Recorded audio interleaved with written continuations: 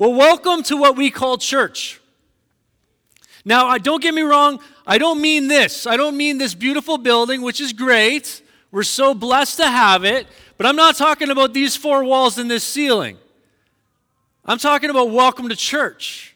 I'm looking at you. I'm looking at you. I'm looking at you gathered together in Christ Jesus. I'm referring to this beautiful mess that we have on our hands here. In fact, my sermon is called Beautiful Mess. Turn to your neighbor, preferably not your spouse, and just say, hey, you're a beautiful mess this morning. Now, I know we live in a very hypersensitive culture right now, so some of you may be offended. Get over it. So why do I say that? Well, if you've been engaged in community of faith for any amount of time, you have experienced the beauty of this community. You have experienced the beauty of being gathered with like-minded believers in Christ Jesus. There's something unique about this kind of a gathering, whether it's here in these four walls and ceiling, whether it's at Tim Hortons, whether it's in the community, wherever it may be. When we gather as a church, there's something profound and powerful and unique about that. But if you've been a part of the church for any amount of time, you've experienced the betrayal and the imperfections and the abuses. And those are just your contributions. But all jokes aside, we are part of a deeply flawed gathering of people, and yet God mandates that we gather. Today we're going to be concluding our series in Colossians. Who's enjoyed this series? I hope you have, as we've gone through Colossians over the last several months. And this will be our last sermon. And it's going to be a little bit different. And you'll see why. We're going to be doing a little bit of a character study as we go through Paul's closing remarks to the Colossian church. But before we get there, I'm going to ask you to write something down. You ready? If some of you are taking notes, I have people come up to me all the time. They're like, hey, I take notes. This is my notebook. And then sometimes I ask to see it, to see if there's grocery lists or other things going on in there during service. There's something powerful about taking notes, like not just typing it, but like actually writing it down. Here's the main thing for today.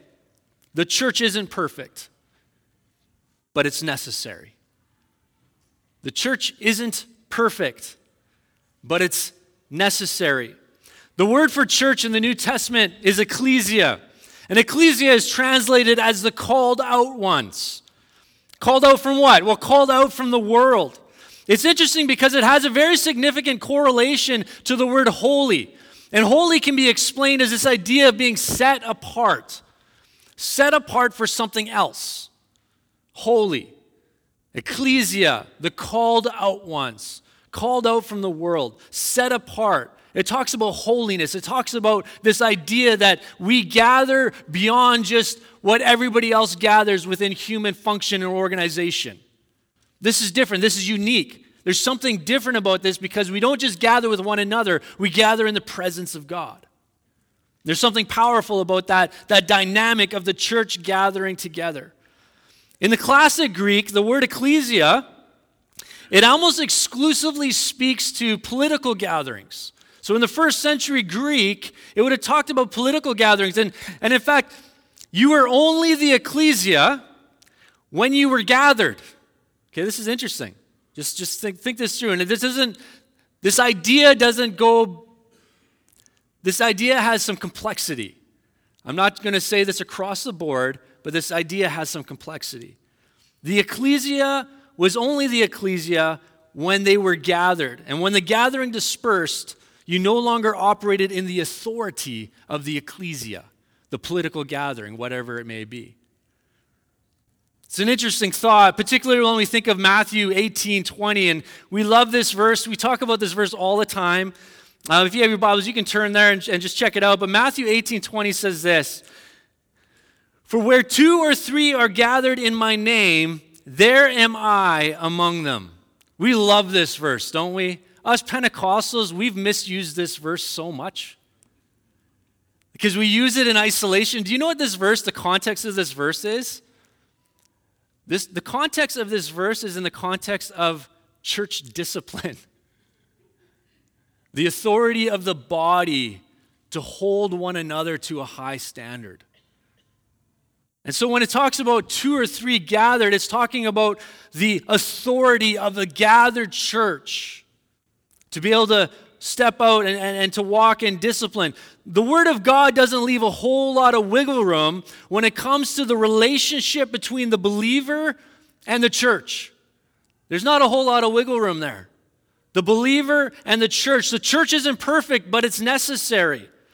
And today we're going to discover that Paul the Apostle embraced the beautiful mess that is the church, both on an apostolic level, but also on a personal level, a deeply personal level. He depended on the ecclesia. He depended on the church. He was profoundly let down by the ecclesia. he was betrayed by those of the church. And yet through it all, Paul remained a proponent of the gathered church, the local church. He was a champion for the church, for the body of Christ. So let's dig in. This is going to be a little bit different, but bear with me. If you have your Bibles, turn to Colossians 4, and we're going to go verses 7 to 18. Colossians 4, 7 to 18. And we're not going to read the whole thing today, but I want to point out 4 people that Paul mentions in his closing remarks that have a significance for Paul, but also have a significance for today. In fact, as I was going through these characters and I was doing some study, it was kind of amazing how the people that he brings up here reflect in a lot of ways the themes that we've seen throughout this book of Colossians. And you're going to kind of see those themes play out in the individuals that he brings up. And so if you're into marking your Bible, I highly recommend it. If you mark your Bible, grab a pen, grab a highlighter, whatever you need to do. I want you to just underline 4 names. 4 names. The first one is Onesimus. Onesimus, you're going to see him. He's going to be the first one mentioned. Onesimus. The second is Aristarchus. Aristarchus. The third is Mark. Your translation may say John Mark. Mark. John Mark. Same guy. And the fourth is Demas. Demas. You're going to see him later on mentioned in that scripture. And it's interesting to think that Tychicus, who's mentioned very first, he's the one that brought these letters to the Colossian church. And here's what's interesting about this dynamic. Because we talked a little bit about slavery. You remember that? Worship is work. And we talked about slavery and this dynamic that the scriptures kind of addressed it.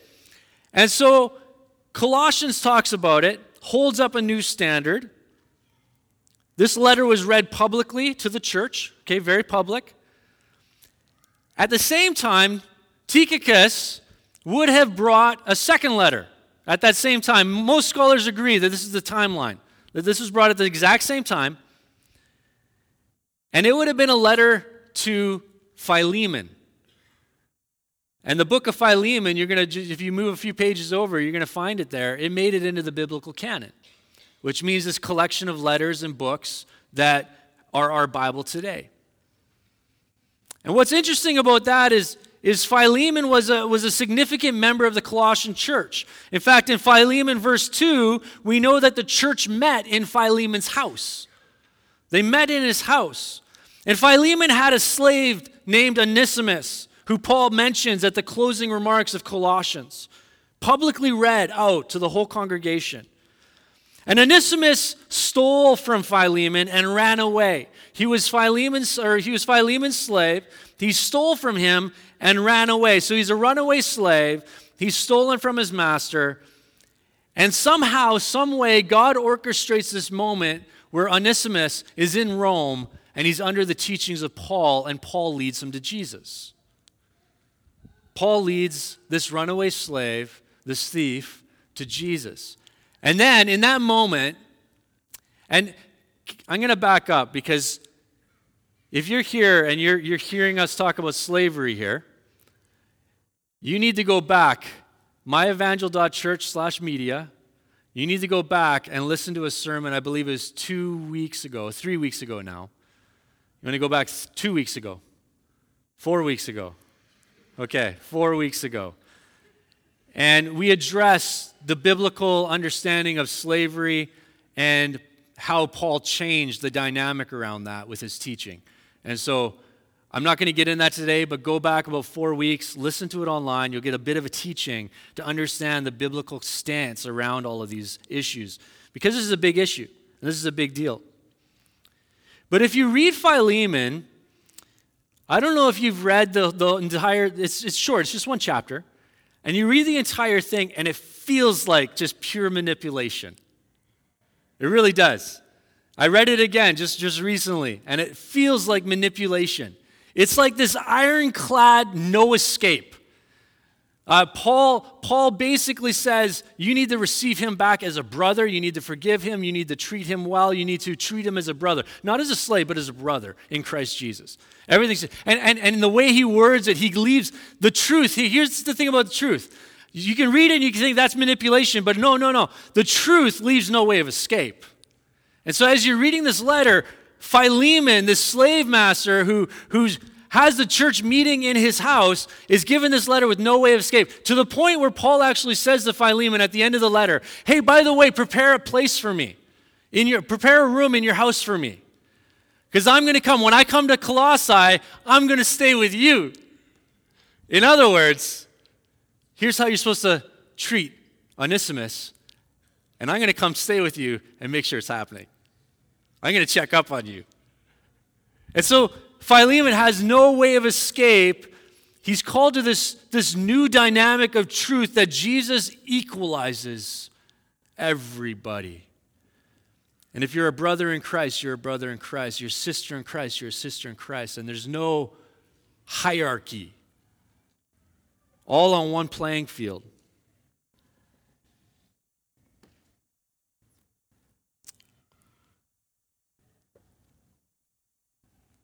Onesimus is a slave without any rights in that culture and society. He's not only a slave without any rights, he's a slave that stole from his master and ran away. And this is significant because Paul isn't just paying lip service to this idea of equality in the church. He's seeing to it that it's practiced. And so not only does he send a letter to Philemon personally, he also praises Onesimus publicly in front of the entire congregation through his writing to that church. He honors Onesimus, a slave, to the rest of the church as his letter is read out loud. It was the days of the hippie movement. Some of you here, you remember that. Some of you here, you don't remember it, which means you're probably part of it.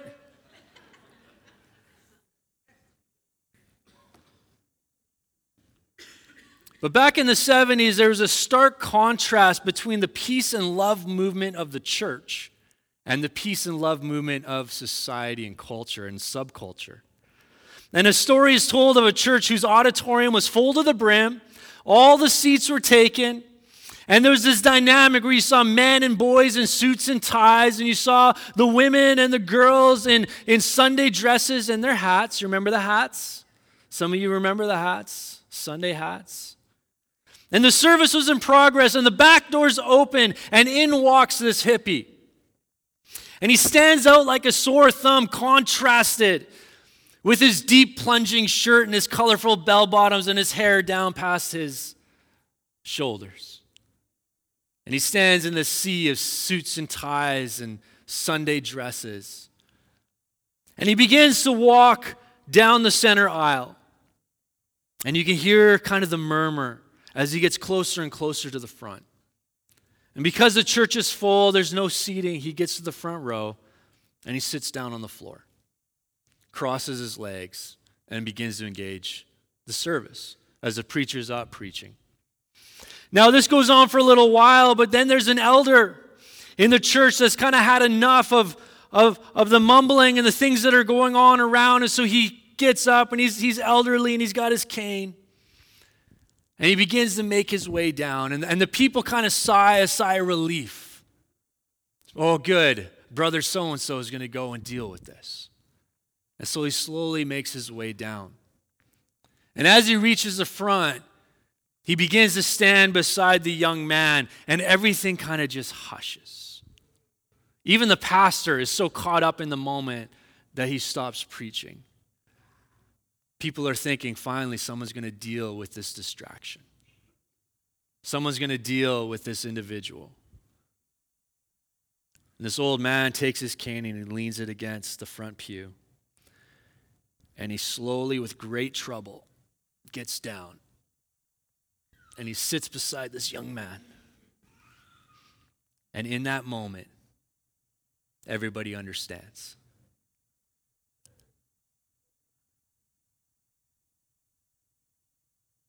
People begin to weep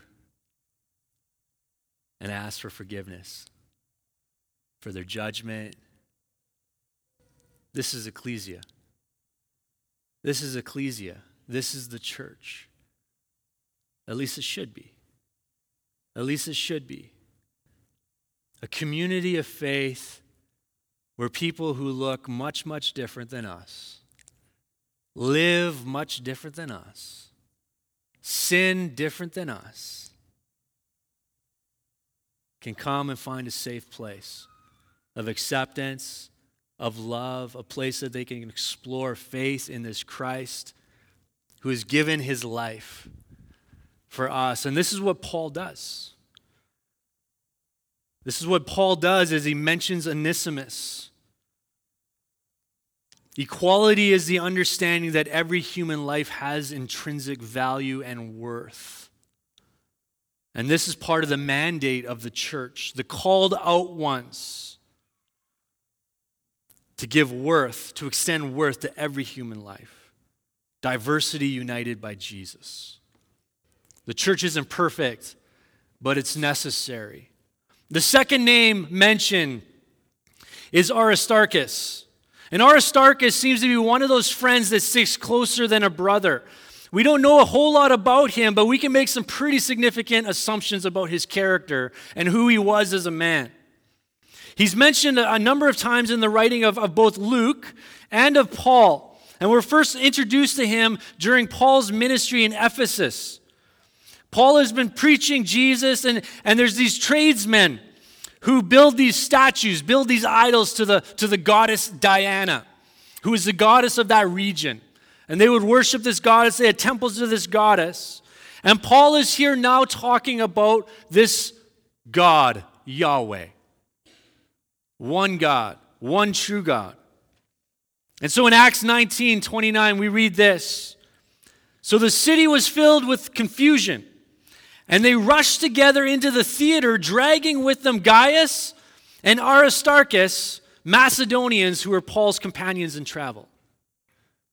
So this moment comes where they rile up the city, and this riot ensues. And they go in, and Aristarchus was so a part of this movement with Paul that they grabbed him and they arrested him. They took them. Later we read that Paul is a prisoner. He's setting sail for Rome. And who's there? You guessed it, Aristarchus. In Acts 27, verse 2, it says, and embarking in a ship of Adramyttium, which was about to sail to the ports along the coast of Asia, we put to sea, accompanied by Aristarchus, a Macedonian from Thessalonica. Now in this letter, the Colossians, Paul refers to him as a fellow prisoner in Rome. This is ecclesia.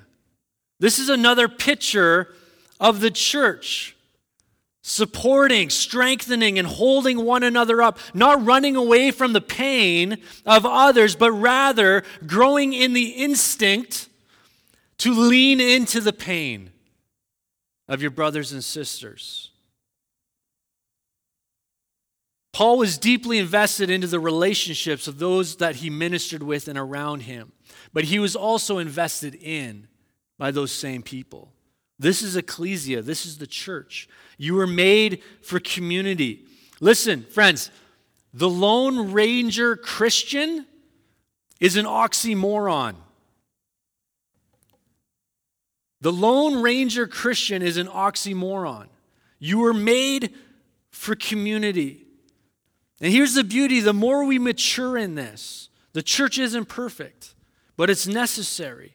And the more we mature in this, just like Aristarchus, who loved Paul deeply, instead of running from pain and running from persecution and running from the things that would cause him great sacrifice, he began to lean into the pain of his brother. It wasn't even his own. And he would lean into the pain of those around him. Aristarchus, that brother, that friend that sticks closer than a brother, for good or for bad. For good or for bad. The church isn't perfect, but it's necessary. There's a third name that is mentioned, and that is Mark. And some of your translations may say John Mark. I'm just going to call him John Mark. And he was the cousin of Barnabas. And this is such an interesting story that Paul would bring this up. And I love the scriptures because they tell the truth. They don't sugarcoat stuff. When you read the writings of Scripture, particularly Luke, as he writes Acts, at the beginning of the church, he says all the beauty and he says all the mess. And we get a little bit of all of it. And Barnabas and John Mark, they were with Paul on his first missionary trip. However, there's a moment in this trip where John Mark ends up deserting them. And we find that in Acts 13 to 14. It says, "Now Paul and his companions set sail from Paphos, and they came to Perga in Pamphylia. And John left them and returned to Jerusalem, but they went on from Perga and came to Antioch and Pisidia." Now the word "left him" here is actually a word that they would use for someone who's run away. It's a word that they would use for a runaway slave in the first century. And so this isn't a mutual parting of ways. This is John Mark punked out and chickened out and left Paul and Barnabas in the middle of this missionary journey. In fact, it was so messy that Paul would not work with John Mark for a while. During another missionary journey, we read this account found in Acts 15, verse 36, and it says, "And after some time, Paul said to Barnabas, 'Let us return and visit the brothers in every city where we proclaim the word of the Lord and see how they are.' Now Barnabas wanted to take with them John called Mark. But Paul thought it best not to take with them one who had withdrawn from them in Pamphylia and had not gone with them to the work. And there arose a sharp disagreement so that they separated from each other. Barnabas took Mark with him and sailed away to Cyprus. But Paul chose Silas and departed, having been commended by the brothers to the grace of the Lord. And he went through Syria and Cilicia, strengthening the churches." So now he's writing to the Colossian church about 12 years later, roughly 12 years. And he goes out of his way to commend John Mark. He writes this in verse 10 of chapter 4. "And Mark, the cousin of Barnabas, concerning whom you have received instructions, if he comes to you, welcome him." Welcome him. And here's why. This whole thing was played out in the community of Ecclesia. Everybody knew that Paul and John Mark had had a breach of trust in their relationship. And here's what's interesting about this moment. Paul seems to have an impulse to reaffirm John Mark to the Colossian church. He doesn't go into the details of the process that they've been through because there's none of their business. Instead, he protects the intimacy and the reparations that happen within their relationship together, one-on-one. But because this was so public and everybody knew that they had a significant schism in their relationship, Paul goes out of his way to commend and reaffirm John Mark to the Colossians, which is keeping with the biblical model of conflict and community. I'm sure you can relate to the moment when one of your close friends betrayed another.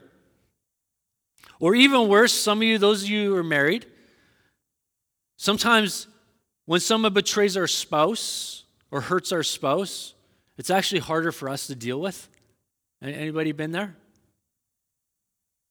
Or someone hurts your very, very close friend, and though they're hurting and they're carrying a burden, it's almost like a bigger deal to you. You hold that, you carry that.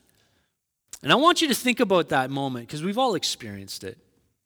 And I want you to think of it just as a microcosm of what happens in community of faith, in the ecclesia, in the church. Here's the deal. When conflict arrives and it's public, people very quickly take sides. It's human nature. We take sides. When there's a schism between two people and it's public, people take sides. And here's the interesting thing about the sides that we take. Because we are a beautiful mess, we tend to lean to the side of relationship instead of the side of understanding the facts and knowing what actually happened and hearing both sides of the story. Can we be honest? We suck at that. We really do. And so we tend to take sides based on relationship. And so when there's a schism in the church, Paul and John Mark have this moment where there's a schism in the relationship. I'm sure the early church took sides. I'm sure of it. But here's what happens. Particularly in community of faith. And I want to come back to that microcosm. I want to come back to that moment where something happened. Particularly, let's think through your close friend or your spouse and someone harmed them, hurt them. Here's what happens, though. Oftentimes, and this is more often than not, your spouse or your close friend privately makes reparations, repairs relationship, goes and has a conversation, and they deal with it, right? But they don't tell anybody. And here you are as a spouse or as a friend, still camped out on the side of being angry and being bitter and being cynical towards that person. And meanwhile, they already dealt with it. They've already taken care of it. And yet these camps remain. Now take that into community. Take that into the greater, broader community. Two people can reconcile. And it's one-on-one, and it's close, and it's tight, and it's done the right way. And yet everybody else can still be left in the lurch thinking that person's a horrible, horrible person. And yet forgiveness on a micro has already happened. But forgiveness on a macro in community of faith is just breeding anger and bitterness and unforgiveness. This is why Jesus outlines a teaching for dealing with conflict in both Matthew 5, 23 to 24, and Matthew 18, 15 and on. The first thing he says is if you're going to come to worship God, if you're going to come give your gifts to God, and you have something against your brother, leave your gift. I want you to think about this. Leave your gift and go deal with it. Don't worship me and have bitterness and unforgiveness in your heart towards your brother or your sister. So he literally, and I want you to think about this, because at that time in the first century, they would have brought their gifts to where? They would have brought it to Jerusalem. I mean, they could have been from Nazareth, they could have been from the Galilee, they could have been from, so I want you to think about the idea of community gathered. They come to bring their gift and they realize, I have something against a brother. I got something against a sister. Leave your gift. Hike for hours all the way back to your community and go deal with your stuff, with that individual. And what that does is that causes us every time we come into the worship, because we don't worship in isolation. We don't worship as individuals, although we do. But there's something bigger at play when we come and gather as ecclesia. We worship as the church. And so if you have something against a brother, you got something against a sister, leave your gift of worship and go deal with it. That's what Jesus calls us to. And how do we deal with it? Well, in chapter 18 of Matthew, he lays it out. He makes it very painfully practical. He says, if you can, resolve it one-on-one. Don't get other people involved. Don't create camps. Here's what we do. Someone hurts us, and here's what we do. We take off and we go to everybody that we can and try to gather our tribe. That's what we do. That's human nature. And so Jesus is saying, hey, listen, there's something new at play here. When you're hurt, when someone hurts you, go to them one-on-one. Deal with it in isolation. Deal with it in relationship. But here's the deal. If it can't be resolved one-on-one, and can I just say most conflicts can be? If we're being honest, most of our conflicts that have ruined a relationship, let's be honest, we look back and we go, well, that was dumb. Right? We look back a decade, we look back 5 years, and we go, well, that was stupid. That was immature. And so what Jesus says, hey, ask those questions now. If you have conflict with a brother or sister in ecclesia, leave your gift and go talk with them one-on-one. If that doesn't work, bring 2 or 3 trusted brothers or sisters with you and deal with it again with 2 or 3 witnesses. So now you're doing it in community, but you're not doing it with everybody.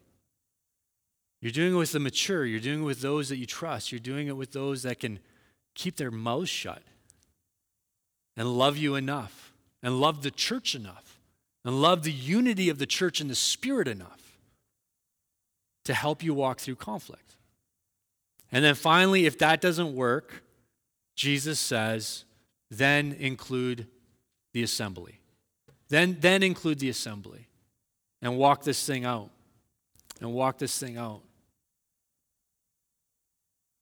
This is how we deal with conflict. This is how Paul dealt with conflict. And yet in this moment when he's had this resolution with John Mark, because it was so public, he went out of his way to offer his reaffirmation of John Mark. And he commands the church in Colossae, if he comes to you, you receive him. You receive him like a brother. The church isn't perfect, but it's necessary. The final mention is rather a sad commentary. The final mention is a man named Demas. And Demas, in many ways, represents one of the more painful realities of being invested in ecclesia, being invested in this community of those that are set apart. Demas is mentioned 3 times by Paul. And each time it seems to allude to this degeneration of faith in his life. William Barclay, he says this about Demas. It is significant that Demas' name is the only one to which some comment of praise and appreciation is not attached. He is Demas and nothing more. There is a story behind the brief references to Demas in the letters of Paul. In Philemon, verse 24, he is grouped with those who are described as Paul's fellow laborers. Here in Colossians 4:14, he is simply Demas. And in the last mention of him, in 2 Timothy 4, verse 10, he is Demas who has forsaken Paul because he loved this present world. We see this character, this man that sat under Paul's ministry, who knew probably one of the greatest leaders the church has ever known. Paul wrote most of the New Testament. He planted more churches than the other apostles. He's arguably one of the most influential people apart from Jesus Christ himself. And yet here we see this man under that ministry, in that ecclesia, begin to degenerate in his faith. This serves as a warning to us as community of faith that we are going to have to endure this kind of heartache from time to time. Seeing those that love Jesus begin to go against ecclesia, the called out ones. Ecclesia, the called out ones. Set apart. But it's also a warning to us as individuals that there is this element to this world that even as we're called out and set apart and in ecclesia, we have to fight the urge to begin to look back to the world, the patterns of the world and the ways of the world and the vices and the temptations of the world.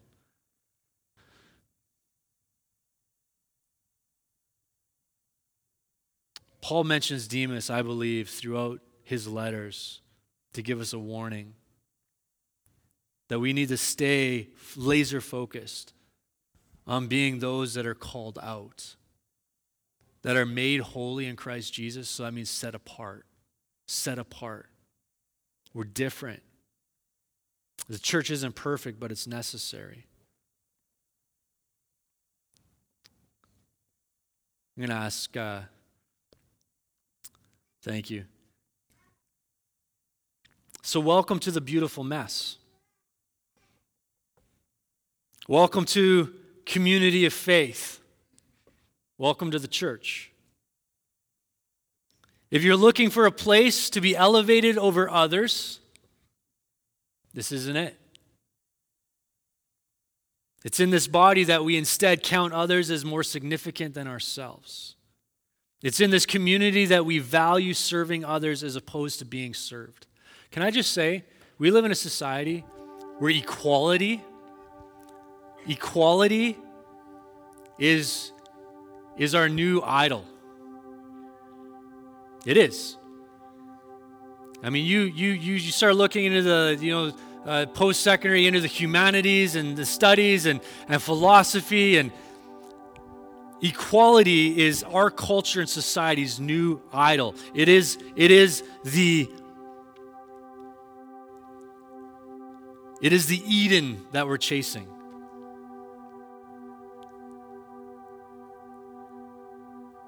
This ideal. Can I just say, I believe with all my heart, the only place where you're going to find equality in diverse community gathered together is going to be the local church. It's going to be the local church. And I'm not talking about, gather for 3 months or 6 months, or I'm talking about for the long haul. I look around this room and I see those that have called this local church, this ecclesia, family and home for generations. I'm telling you, there's something powerful about gathering in diversity. Different walks of life, different upbringings, different thoughts, and yet Jesus unites us through the power of the Spirit.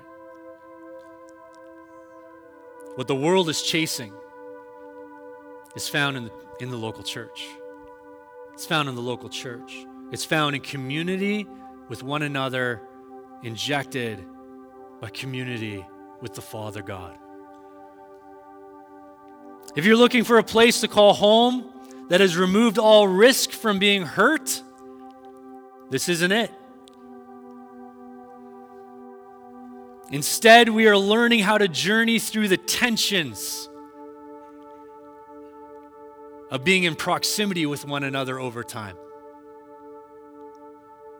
This is a place where we learn to forgive the way that Jesus forgave us. Here's the deal. So often we see people who leave church, leave ecclesia, and they try to live out their faith by themselves, away from everybody. Here's the problem.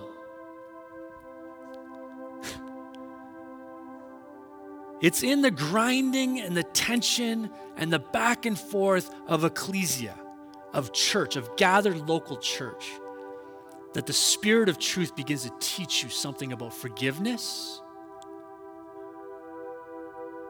and for humbling yourself to be forgiven.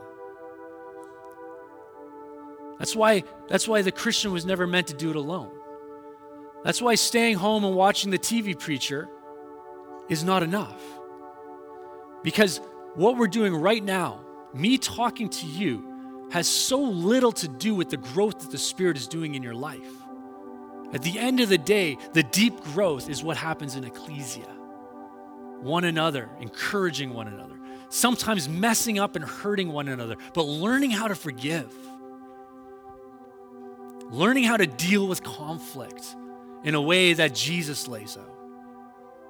If you're looking for a place to remove the risk of being hurt, this isn't it.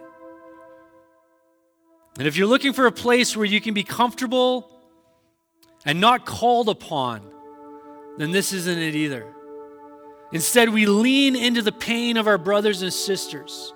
We lean into the needs of others. This is the work of the Spirit in our life. We bear one another's burdens past the point of sacrifice. This is ecclesia. This is the church. If you're looking for a conflict-free zone, this isn't it. Instead, we press into dealing with things quickly. We press into the prescription of Jesus to deal with it one-on-one, only involving others if resolution can't be found. Welcome to the beautiful mess, where we pray with anticipation that prodigals will come home. And when they do, we run to them. We wrap our arms of love around them as an extension of the Father's love. Welcome to Ecclesia, where we share a mission that is bigger than any one of us. This is the church. This is Evangel Church, not this. Okay? Not this. Not this. Come on. You're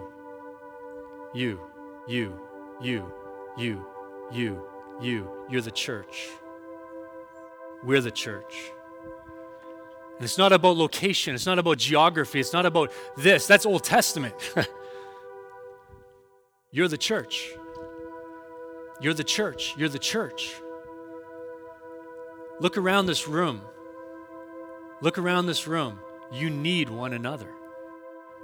You need one another. The faith grown in isolation is weak and anemic. The faith grown in ecclesia is deep and vibrant and strong. You need one another. You are made for community. So, Lord,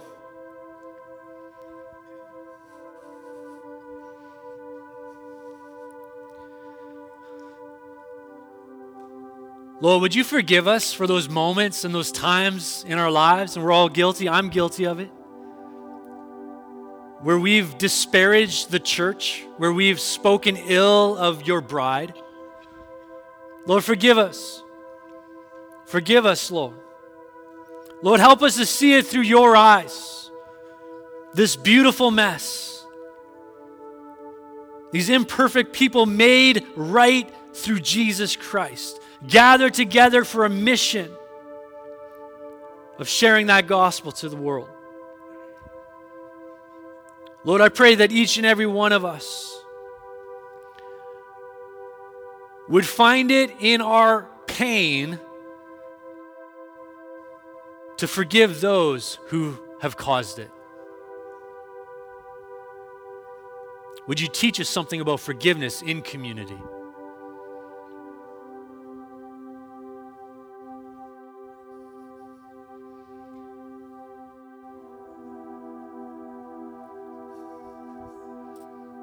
For some of you, I believe the Spirit of truth is just bringing some names or some pictures to your head.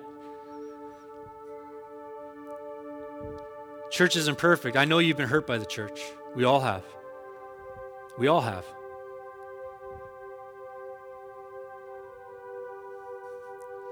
And forgiveness isn't a one-time thing. It's not a moment in time. It's a journey. It's an ongoing process.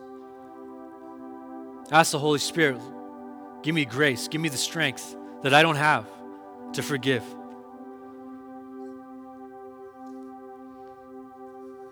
Because you holding bitterness isn't hurting the one who hurt you.